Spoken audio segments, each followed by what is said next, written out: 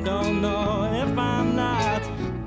I don't know if I can. I don't know if I've got the time. Good morning and welcome to episode 627 of Effectively Wild, the daily podcast from Baseball Prospectus, presented by the Play Index at baseballreference.com.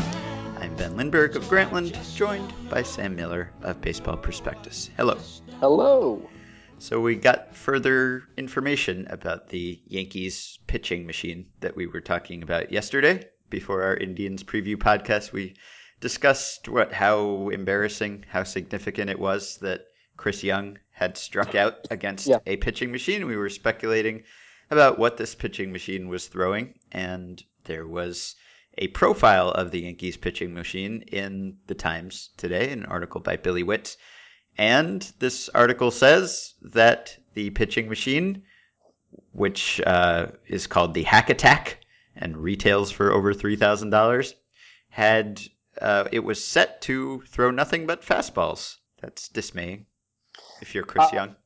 Yeah, it is, and also programmed to throw almost all strikes. They did say that they would throw a few in the dirt every once in a while so that catchers would have work blocking pitches, but they were focused more on the other aspects of the game, the defenders, the fielders, and the base running. They wanted everybody to get used to sort of game speed stuff, and so they were trying to really let the hitters hit, and so there was mostly strikes and all fastballs.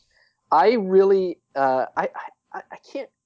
I'm not sure if there's a Pitch FX machine in that park, and I'm not sure. I think we've talked about this once.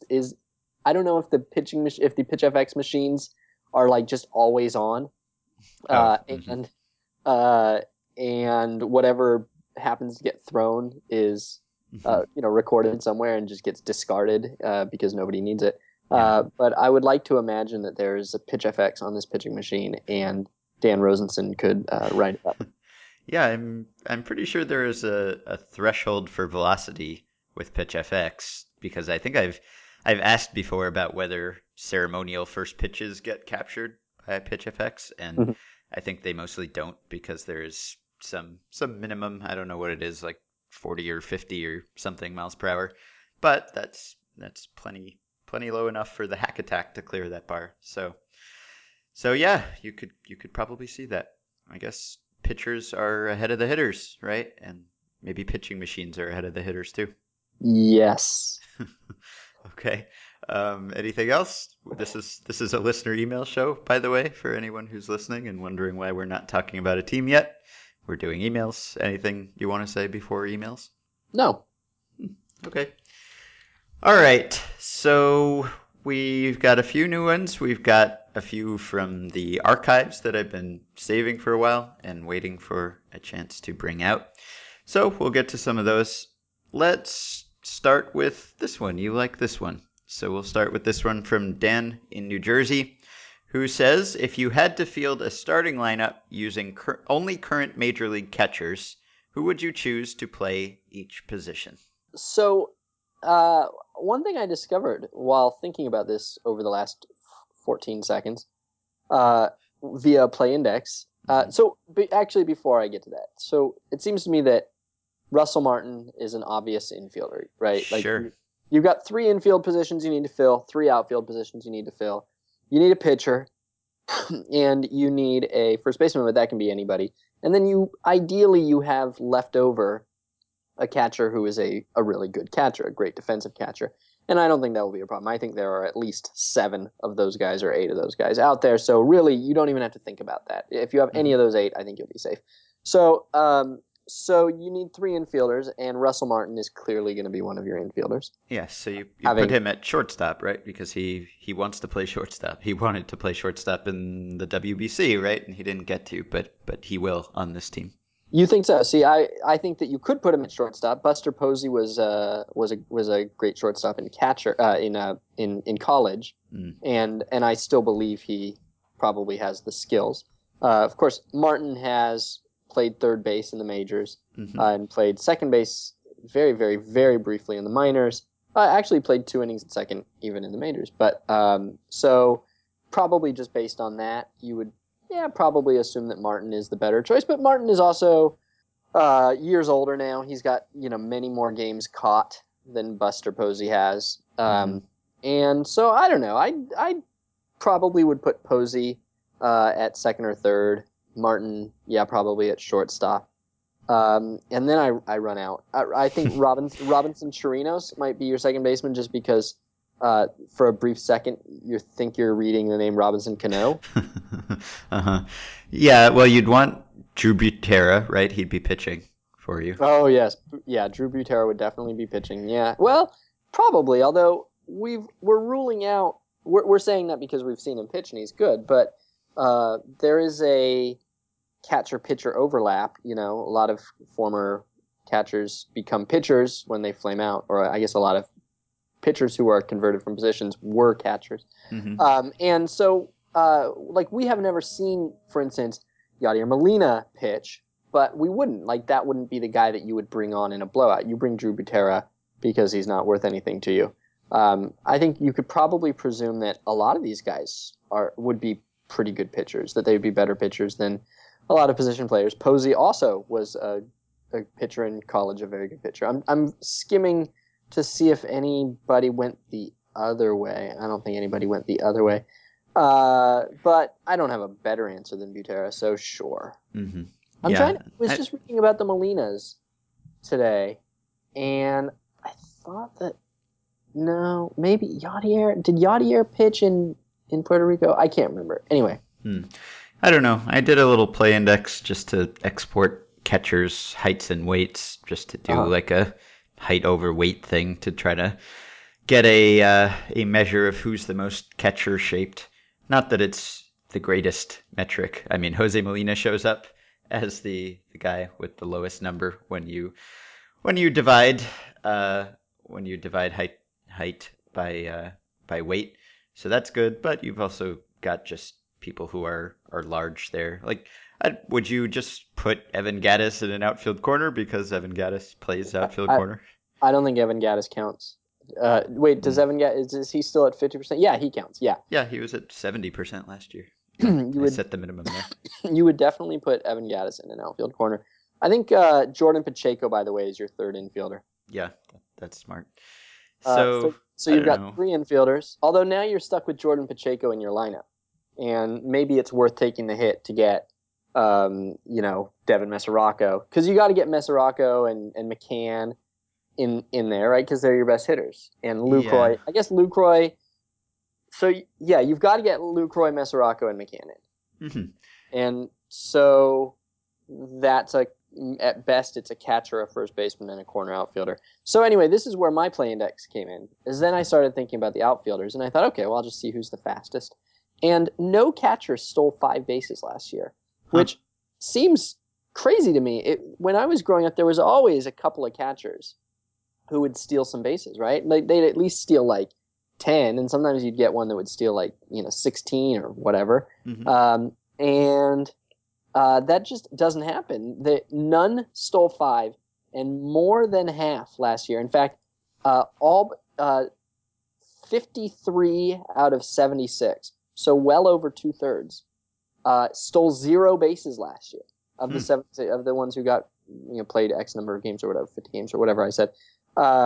So we might possibly potentially be at a low point for catchers stealing bases. I wonder why that is. Is this the official play index segment, or is this just a supplementary play index? Bonus play index. Bonus play index. I don't know, because stolen base attempt rate is not historically low or anything, right? It's back up a little bit. We've talked about this. Raul Ibanez was a catcher in the minors.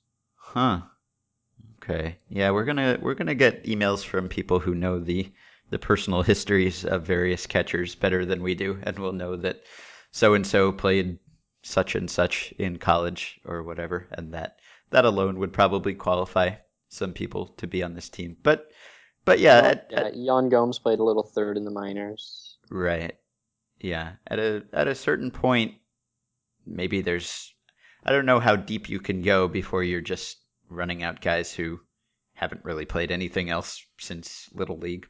And at that point, you just want the best hitters in the lineup. Yeah, probably. You'd want some range, though. I mean, normally you might say, well, these guys, but some of these catchers are incredibly slow. I mean, some of these catchers would be historically bad in a position, right? Mm-hmm. Certainly, Benji and Jose would have been historically bad center fielders, for instance. Right. So yeah. it's not like you can go, oh well, the bat makes up for it. You get 20 extra runs from the bat, because they might actually be minus 90 or minus 100 in center field. They might actually be minus 100 center fielders. I don't know if there's any way around that. Do you think there's any way around that? Well, yeah. I mean, if you've got a guy who basically runs like an athlete, like maybe you don't waste Russell Martin at third base or shortstop. Maybe you put him in center field, because Russell Martin, he runs. He stole 9 bags in 2013. Well, shortstop wouldn't be a waste, but yeah, maybe you don't put him at third. I don't know who are the athletic looking guys. I guess like Caleb. Yeah, Caleb Joseph shows up at the top of my little body mass index. Yeah, my fake body mass index sort of thing. It's mostly the shorter guys, so he's not all that short though. So that's a possibility. He's maybe not super slow. I don't know. All right, I'm going to set the threshold at 8 stolen bases from a catcher and see, since 1975, that was the first year ever that nobody stole 8. Nobody stole 8. Nobody even stole 5, Ben. I set it at 8, and that was the first year nobody stole 8. So that means obviously it's the first year nobody stole 5. In 1999, there were 5. And Jason Kendall? Yes, he was. And then 1990, there were 5. You want to name one of those 5? Nope. Craig Biggio was who you were looking for. Oh, right. Let's see. 2006. You want to name one in 2006? Nah. It's a great game, but... All right. So, anyway, yeah. Okay. Bunch of bad athletes. All right. Next question. Okay. Next question. All right. Let's say Eric in San Francisco. Imagine for a moment that baseball sees a drastic reduction in popularity over the next few years, and the commissioner blindly decides to fix the problem by emulating the NFL schedule of 1 game per week and 16 games per season. How do you think the in-game strategy would change? Would you change the composition of your roster, make riskier managerial decisions, seek out lower variance hitters, and avoid streaky players, or the opposite? Do you think a full week's preparation for each matchup would favor pitchers, hitters, or neither? Well, did we never answer this one? I don't think we did, but you would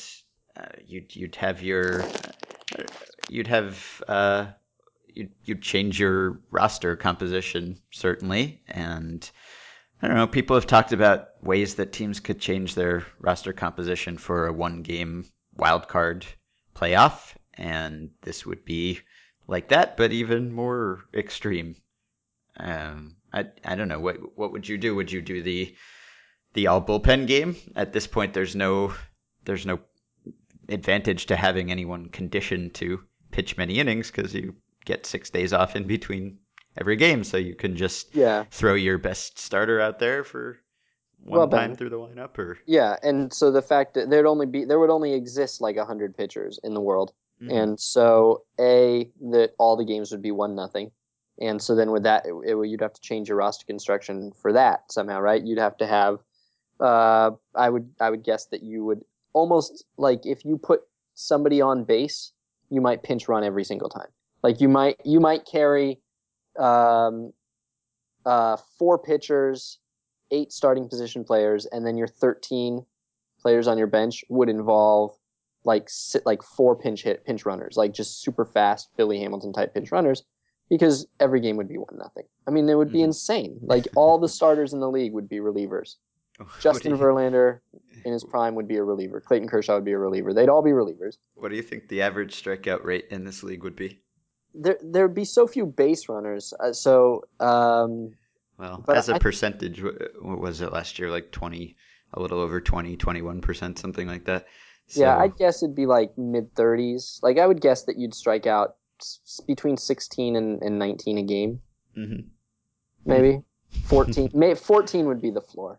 This is Rob Neyer's nightmare. Although he does he likes, I think, pinch hitters and fewer guys in the bullpen. So maybe he'd like that. Yeah, I mean, I want the baseball season to be shorter. I think that's eventually in 50 years, the season will be shorter and it will save the game. But I'm not sure whether I think that the season should be shorter, but just compressed more. So like you'd have the same thing, you just lop off April and September, or if you would have it be spread out like this. And so people maybe wouldn't get hurt as much as a side effect of having fewer games. Mm-hmm. And you would just take, Mondays and Thursdays and Friday. I don't know. I don't know what to do. But anyway, this doesn't sound like fun baseball to me, though. This particular type of schedule doesn't sound that good to me. No.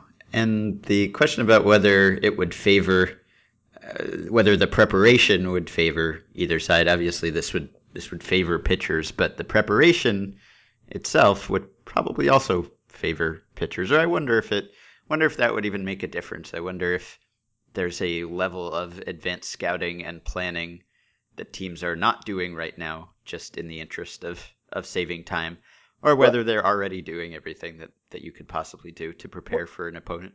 Well, the thing is, Ben, that you could play in the same league as Clayton Kershaw in this scenario and face him 7 times in your career, because you're only playing 16 games and he's only pitching in those 16 games, of which most of them aren't against you. He's only pitching 32 to 48 innings a year. And so you're at best going to face him once a season. And so you just would never see the pitcher. So it would be, the preparation would be more valuable to the hitter. However, the need for preparation not being able to see a pitcher more than once every 5 years would be devastating for hitters. Mm-hmm. All right. A couple questions about leagues. This is from Dave. This is an old one. Do you think Andrew Friedman moving to the NL following Theo Epstein will mark the time the NL returned to dominance over the AL? League dominance seems cyclical, and I think it's about to switch to the NL. And then another question from Kirk, who asks, from looking at the offseason, which league do you think got better, AL or NL? And there was one offseason where the free agent signings really seemed skewed. It was maybe a couple of years ago, and I remember writing an article about it at BP just to see if I could tell how much better one league got relative to the other. And it wasn't a lot. It was like, I don't know, I came up with some number that maybe it was like a 2-game difference or something. But the AL has won interleague every year since, I don't even remember what year, like 2004-ish, something like that. It's been 12 years, maybe, I think, since the NL won in interleague, which is one way that you can look at league strength. You can also compare league switchers, guys who go from one to the other. But one of the theories for why the AL was dominant, or has had this period of superiority, was that the AL had these big spending teams and the NL didn't. And so the AL had the Yankees, and the Yankees were outspending everyone, and therefore other teams had to spend more to try to compete with the Yankees. And so the talent, both front office and field talent, flowed from one league to the other. And if that is true, if there is anything to that, and there are other factors that could be responsible, but if it's that, then I guess you could say that incentive, or that force, is no longer really active anymore, right? Because the NL now has the team that spends the most and also happens to have a smart front office, and a couple of the best known front office people or regimes have just switched from AL to NL. And I don't think there's been any notable imbalance in spending this winter, or at least just eyeballing lists of top free agents and where they went. It doesn't seem like there's a very clear pattern of one league outspending the other. But if that was part of the reason that the AL had this period of superiority, then I guess you could say that maybe it will switch. Yeah, and Preller went from the AL to the NL too. Mm-hmm. So that's another guy you might note. But yeah, Jeff Long wrote a thing this year that suggests that NL pitchers will be better than AL pitchers this year based on projected WARP. And that's a hard thing to say. There are a lot of different ways you can measure that, and there are so many different parts and usage and all sorts of things that it's really hard to say that that actually is definitely going to happen. But I think something like 5 of the top 6 or 6 of the top 7 or something like that of RJ's top free agent pitchers all went from AL to NL, something like that. And a bunch of the top hitters all went from the NL to the AL. So that wouldn't necessarily change the overall imbalance, but you might see the distinction between the leagues get a little bit bigger. Let's see. So the top 3 all did. Shields and Lester and Scherzer all did. And then Irvin Santana went the other way.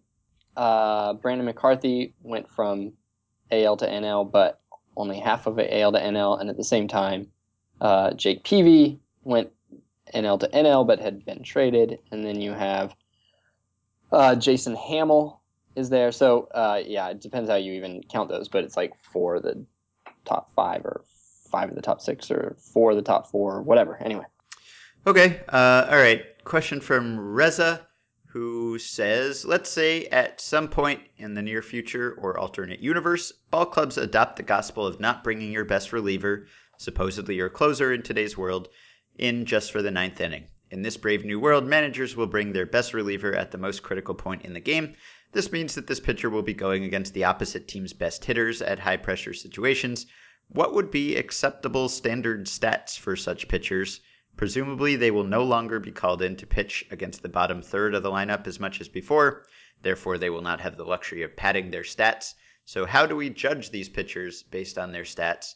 I know there are leverage index and win probability added stats, but is there any indicator that accounts for the quality of the opposition in high leverage situations? If this was going to happen, would trying to statistically place a value on these pitchers replace catcher framing as the new hot indicator to quantify? I guess maybe the more interesting aspect of that to me is if you take away saves as an incentive or a way that guys are valued, then what would you replace it with? Would there be some substitute for saves? Or how would you judge them? Would you just judge them purely on strikeout rate and ERA or FIP or whatever? Or is there some other stat that you could judge a reliever on? Would it just switch from saves to something else? Tango has a replacement for saves. What's Tango's replacement? There's shutdowns and meltdowns. Yeah, those are things that exist. That's one of the obstacles to getting rid of saves or to getting the closer market or the reliever market or the free agent market off the save standard, is that's what people are paid for. So if you take away saves, or if you try to use a late inning reliever in such a way that he won't get as many saves, then he's not going to be happy about that because the market is paying for saves, at least theoretically. I don't know how true that is anymore.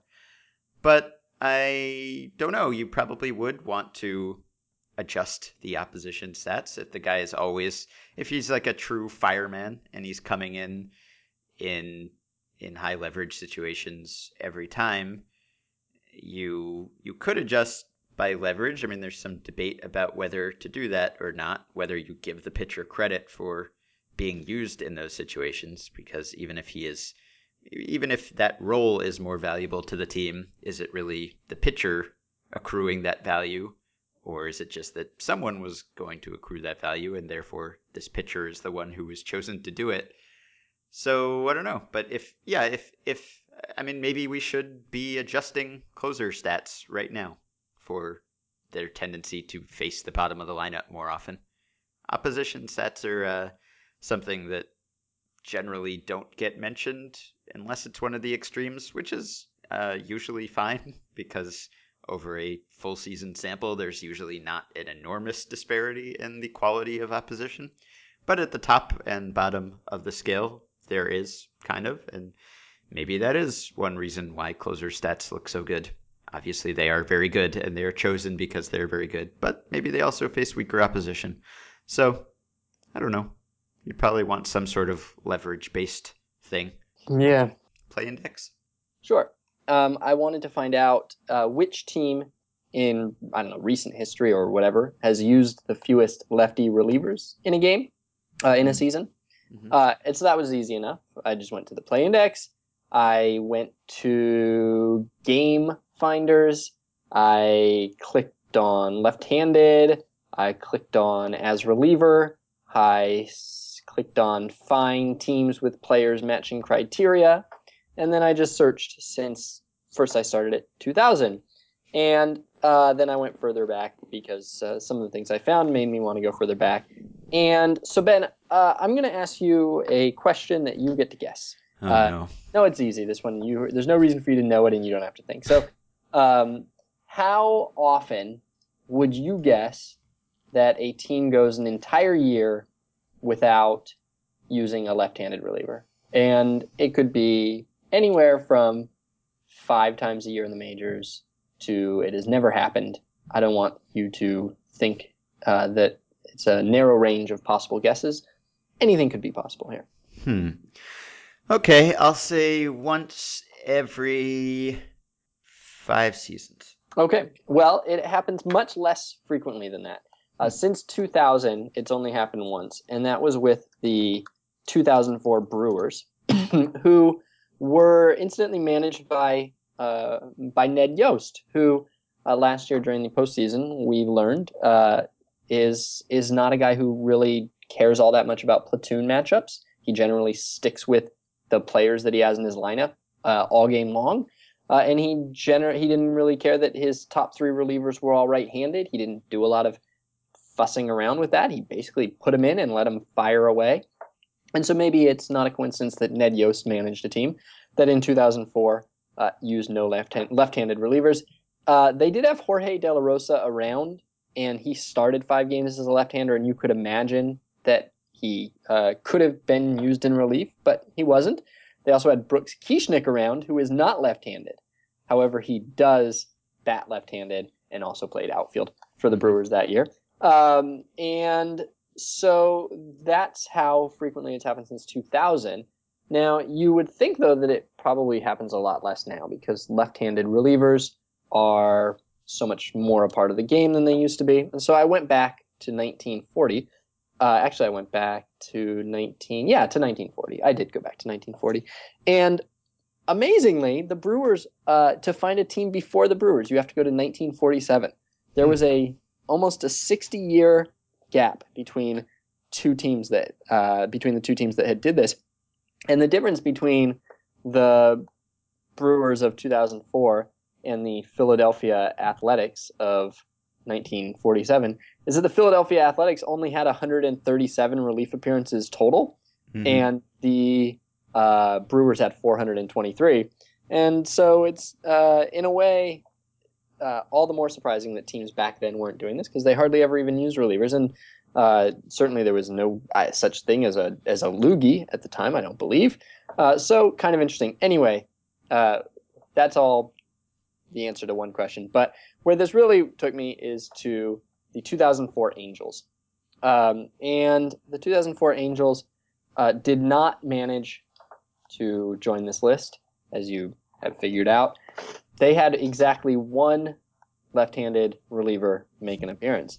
And this was a story kind of at the time that the Angels didn't have a left-handed reliever. The local news were writing articles about it. And Mike Scioscia has said in the past that he would rather go to the better pitcher rather than the lefty, but even he acknowledged that, yeah, he would rather have a lefty, and not just because you want to have a lefty who comes out and gets the left-handed batter out, but as he described it to a reporter at the time, there are, I'm gonna quote him, there are some things that having a lefty in the pen definitely helps you with in a lot of areas. Some are very subtle and some are very obvious. Whether we have one or not doesn't change the way we have to get after it and the way we have to play. Good quote, by the way. That last one.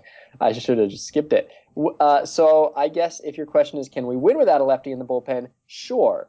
But he mentioned several subtle ways, including preventing the stacking of left-handed hitters in opposing starting lineup, the option to turn around switch hitters on a whim, and keeping left-handed pinch hitters out of the game. And so it is interesting that not having even the threat of one, or I guess it should say having the threat of one in subtle ways, forces your opponent to behave suboptimally. They will perhaps, if their three best hitters are all left-handed, they might bat them third, fifth, and seventh instead of third, fourth, and fifth, and therefore that one guy is going to bat 50 fewer, or 50 fewer times in the season or whatever than he would otherwise. And maybe the left-handed pinch hitter doesn't bat because of the threat of the reliever, even if you're not intending to use a reliever. Anyway, so the guy who did get the one appearance was a guy named Dusty Bergman. Dusty Bergman received the Fred Haney Award the previous spring for being the top rookie performer at spring training. He had a spring ERA of 2.08. In 2004, he had a 2.65 ERA at AAA when he was recalled in June to take the place of injured Troy Percival. And that season in Salt Lake, he was very good. He had a ERA of 2.85. He only walked 13 batters in 73 innings, which is a phenomenal walk rate. Overall, a very competent left-handed reliever who had been pretty good in Double-A before. He was a swingman in Double-A. He was a starter at one point in Double-A. They converted him, and he was generally pretty successful as a reliever, particularly that year. And yet, they brought him up. It was noted in the newspaper that he was finally going to give the Angels their first lefty in the bullpen. He had one outing as a major leaguer. In that outing, he got completely crushed. He gave up 3 runs in 2 innings of a blowout in which I don't know if he even faced any lefties. They just brought him in the 8th inning. They were already down by like 9. And he gave up a sac fly, a wild pitch, a walk, a single, a double, a single, a fly out, a line out, a single, a pop out, strikeout, and a ground out.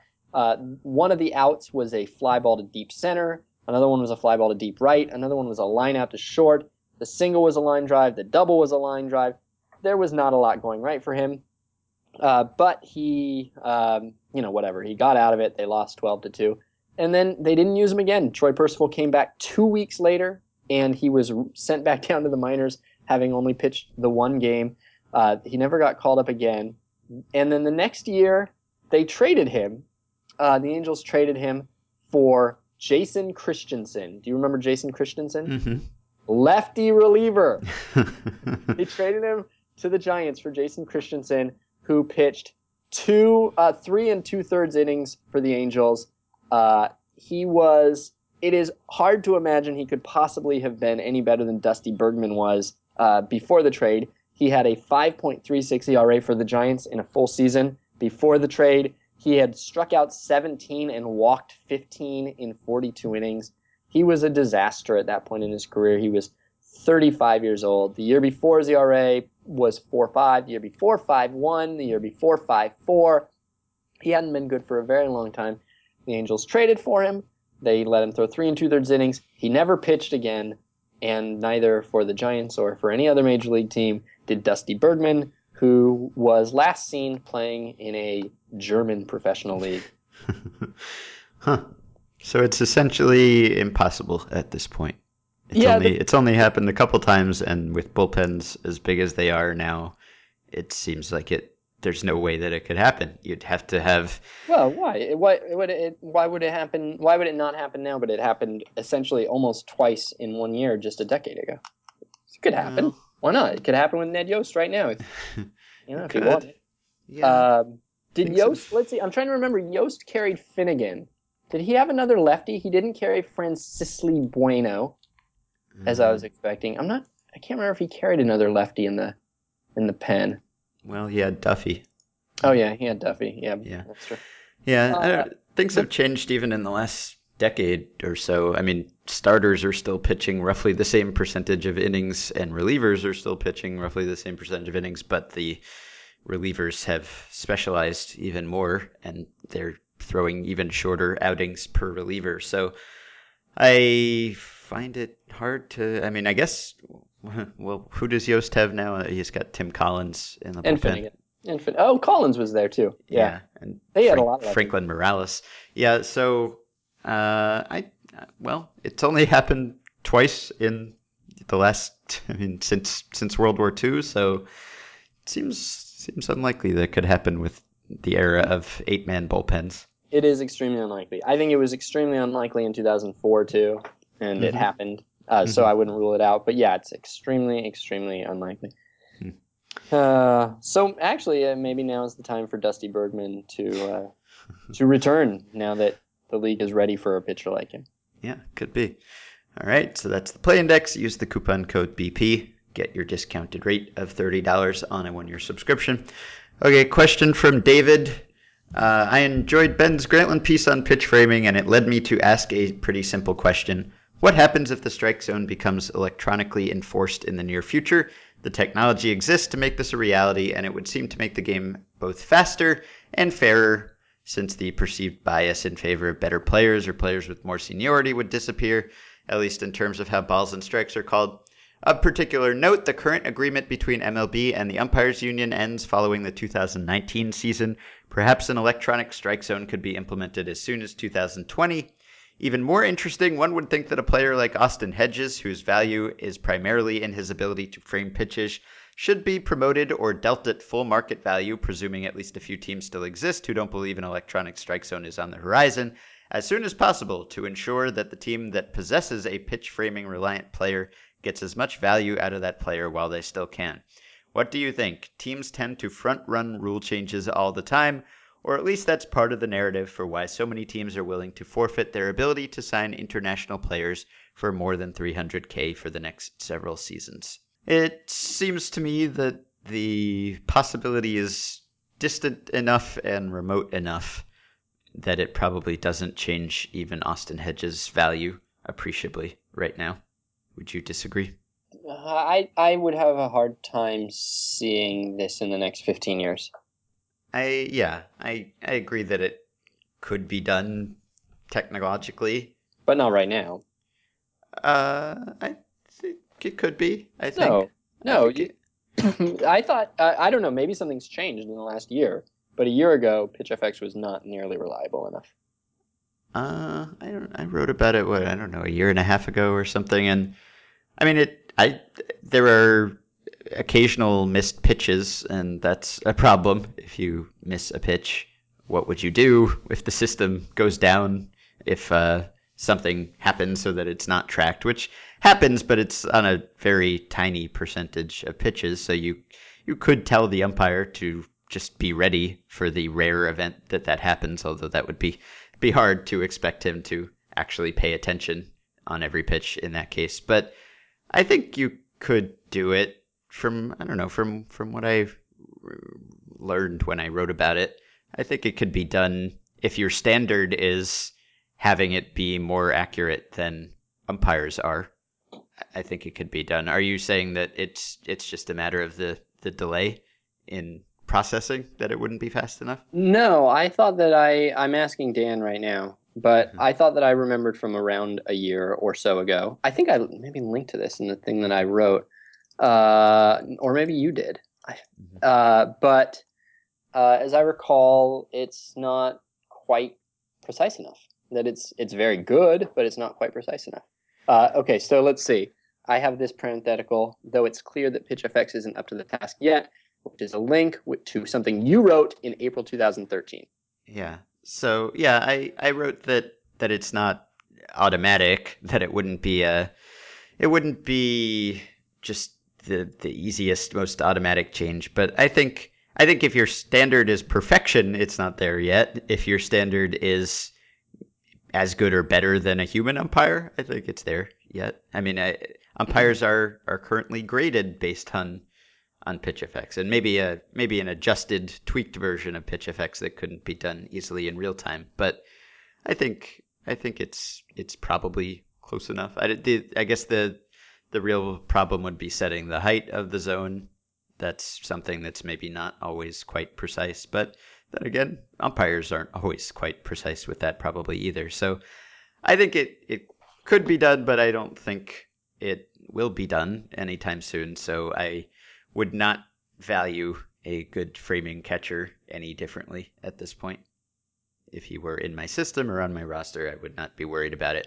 But I also hope it doesn't happen. Actually, this came up at Sloan, and we talked about it a bit. But I think I'm officially a non-robot umpire strike zone person. Yeah, I am a non-strike zone person. Oh, well, yeah, you don't As want you any know, strike zone at my all. my preference is no strike zone. If there's a strike zone, I am I'm on the fence. Some days I'm 60-40 one way. Some days I'm 60-40 the other. I used to be 98% pro robot, Yes. and now I'm not. But by the way, the contract thing is interesting because I'm talking to Jason Wojciechowski right now. You don't actually have to keep the umpires through their contract. If you pay them to do their job, you can tell them to stop doing their job. The contract is for you to pay them, not for them to do the thing that they have to provide you. And Yeah. so, Lots as of rule changes are collectively bargained, though. I'm not sure that you could just take pitch calling away from umpires oh, unilaterally. you don't think you could, huh? Jason says, I can't think of a reason why you'd have to allow the umpire to work. He says, your obligation was to pay the money. We could complicate the situation by the laborer counting on the work to build his reputation, writer, architect, something like that, but I don't think that would fly. And then he said, what I said, I can't think of a reason why you'd have to allow the umpire to work. Now, the issue, though, is that you do still need umpires. And Yes. so if you took away their most prestigious role, they might just quit doing the third. I mean, they're not in this to umpire at third base. There's nobody gets into the business so they could stand at third and call two tag plays a game, which are overturned by replay anyway. Yeah, I used to be totally pro robot ump because I felt like accuracy and fairness was the only consideration or the paramount consideration. Um, but now I've kind of come around to the idea that the goal shouldn't necessarily be calling the strike zone as close to the rule book definition as possible, but that you want to take into consideration the level of interest and entertainment that you're getting. And I'm not sure that the robot ump zone system is comparable because I kind of think of it as akin to park effects or ballpark construction. Like you could construct every stadium to be the same with the same dimensions, and that would, in a sense, be fairer. A deep fly ball in one park would be a home run in every park or not be a home run in every park, for the most part, other than some elevation differences. But that would be less interesting, right? It would be a level of analysis and complexity that we wouldn't have anymore. And also, it would take away some strategy from teams if they want to build their roster in such a way that they take advantage of their park's characteristics. They couldn't do that anymore. So it sort of strikes me as the same thing with the strike zone. It could go too far. It could be pre-Humidor, Coors Field, or the Baker Bowl or something where it just feels cheap and arbitrary. And you can have that with the strike zone too. Maybe it's Eric Gregg's strike zone with Livan Hernandez in 1997. Maybe that's too far. That hurts the game maybe. But the way that it is now, where umpires are graded against pitch FX and there's a lot more uniformity and accuracy in the zones, it's close enough now that I think the variations actually enrich the game and you can benefit from it. You can treat it as just an existing condition and you can strategize. So if you want to get more strikes, you can get a good framing catcher or develop one. Or you can study umpire zones and see who has the slightly larger zones and who has the slightly smaller zones and adjust your approach accordingly. And things like the zone expanding or contracting based on the count also sort of serves a purpose in that it makes the plate appearance more even. If the zone gets smaller on certain counts, if it gets smaller on 0-2 and bigger on 3-0, then that helps the underdog in the plate appearance. It makes him more likely to come back, and it makes the plate appearance more interesting, more suspenseful. Yeah, you have actually talked me into robot umps again. what did I say? Well, your park factors analogy is, I find it to be disagreeable, because it is it is as though you have. It's like saying that it would be cool if some parks did not adhere to rules about what parks have to adhere to, like if in some parks third base was just 82 feet away, right? Like Well, yeah, it'd be local color. There's a rule that says 90 feet, and there's a rule for the strike zone. So as long as you have the rules for the strike zone, like if you want to make the rules more permissive, then that's fine with me, and that is literally fine with me. That is my suggestion, is to make them as permissive as the umpire wants them to be.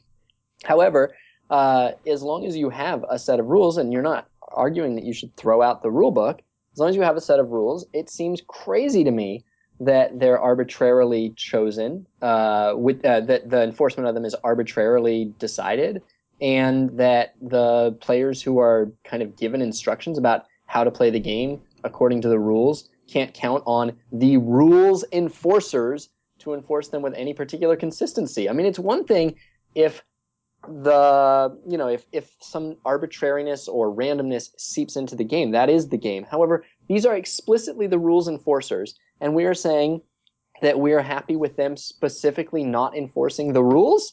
That feels kind of weird to me. So well, I'm happy with them. I agree that I like you enjoy the game within the game that we observe with catchers and to some degree with hitters. And so I also would feel like I would lose something. However, I don't know that that holds up as an argument that should apply to all baseball fans or to the sport as a whole. I want them to apply the rules consistently to the best of their human imperfect abilities, but I think the game would actually be worse if they were perfect. So why not the Rob Nair argument about, well, if you want some umpire error, why not take away their contact lenses? Why not make them do it with one eye closed? Why? I mean, how do you know you have just the right amount of human error? Maybe more human error would be better. Yeah, well, as I said, it can go too far. So if the park effects get out of control, then you do something. You install a humidor so that it's not so crazy, because it was out of control, where it just felt like, the offense was so extreme in certain places that it was changing the game or putting certain teams at a disadvantage, or it just felt cheap when someone hit well. And you could have that situation with the strike zone, and maybe we did have that situation with the strike zone before a few years ago, before there was this objective standard that umpires were sort of held to more closely. But I think it's now at the point where the accuracy is quite good and the uniformity is quite good. And I guess every now and then you still get a zone that feels wrong, that feels cheap, or like someone is being disadvantaged by it. But as long as it's not to the point where you just literally can't predict what's going to happen because there's so much variance from game to game or umpire to umpire, I think it's actually a feature, not a bug. But it is kind of a hard line to set, because, I mean, how do you say exactly where the optimal level of error is? So I accept that is a difficult line to draw. Can you do me a favor? Sure. Can you please post my Strike Zone article on the Facebook page? One of these days, somebody's going to read it. It's one of my favorite things I ever read. Nobody reads it. Nobody likes it. Nobody brings it up. Just keep posting it. Can you post it on the Facebook page for this and every podcast ever? No, but I will start with this episode. I will post it, and Okay. We'll see. Okay. All right. So that's that. We will be back with the Marlins team preview podcast tomorrow. You can join the Facebook group and see Sam's article on why there should be no strike zone at facebook.com/groups/effectivelywild. Send us emails for next week at podcast@baseballprospectus.com. Rate, review, and subscribe to the show on iTunes. And as we always say, subscribe to the Play Index using the coupon code BP for the discounted price of $30 on a 1-year subscription. Good morning and welcome to episode... Whoa. Oh. That's it? That's all you're bringing today? What? That was bad? It was flimsy. Huh. Go again. All right.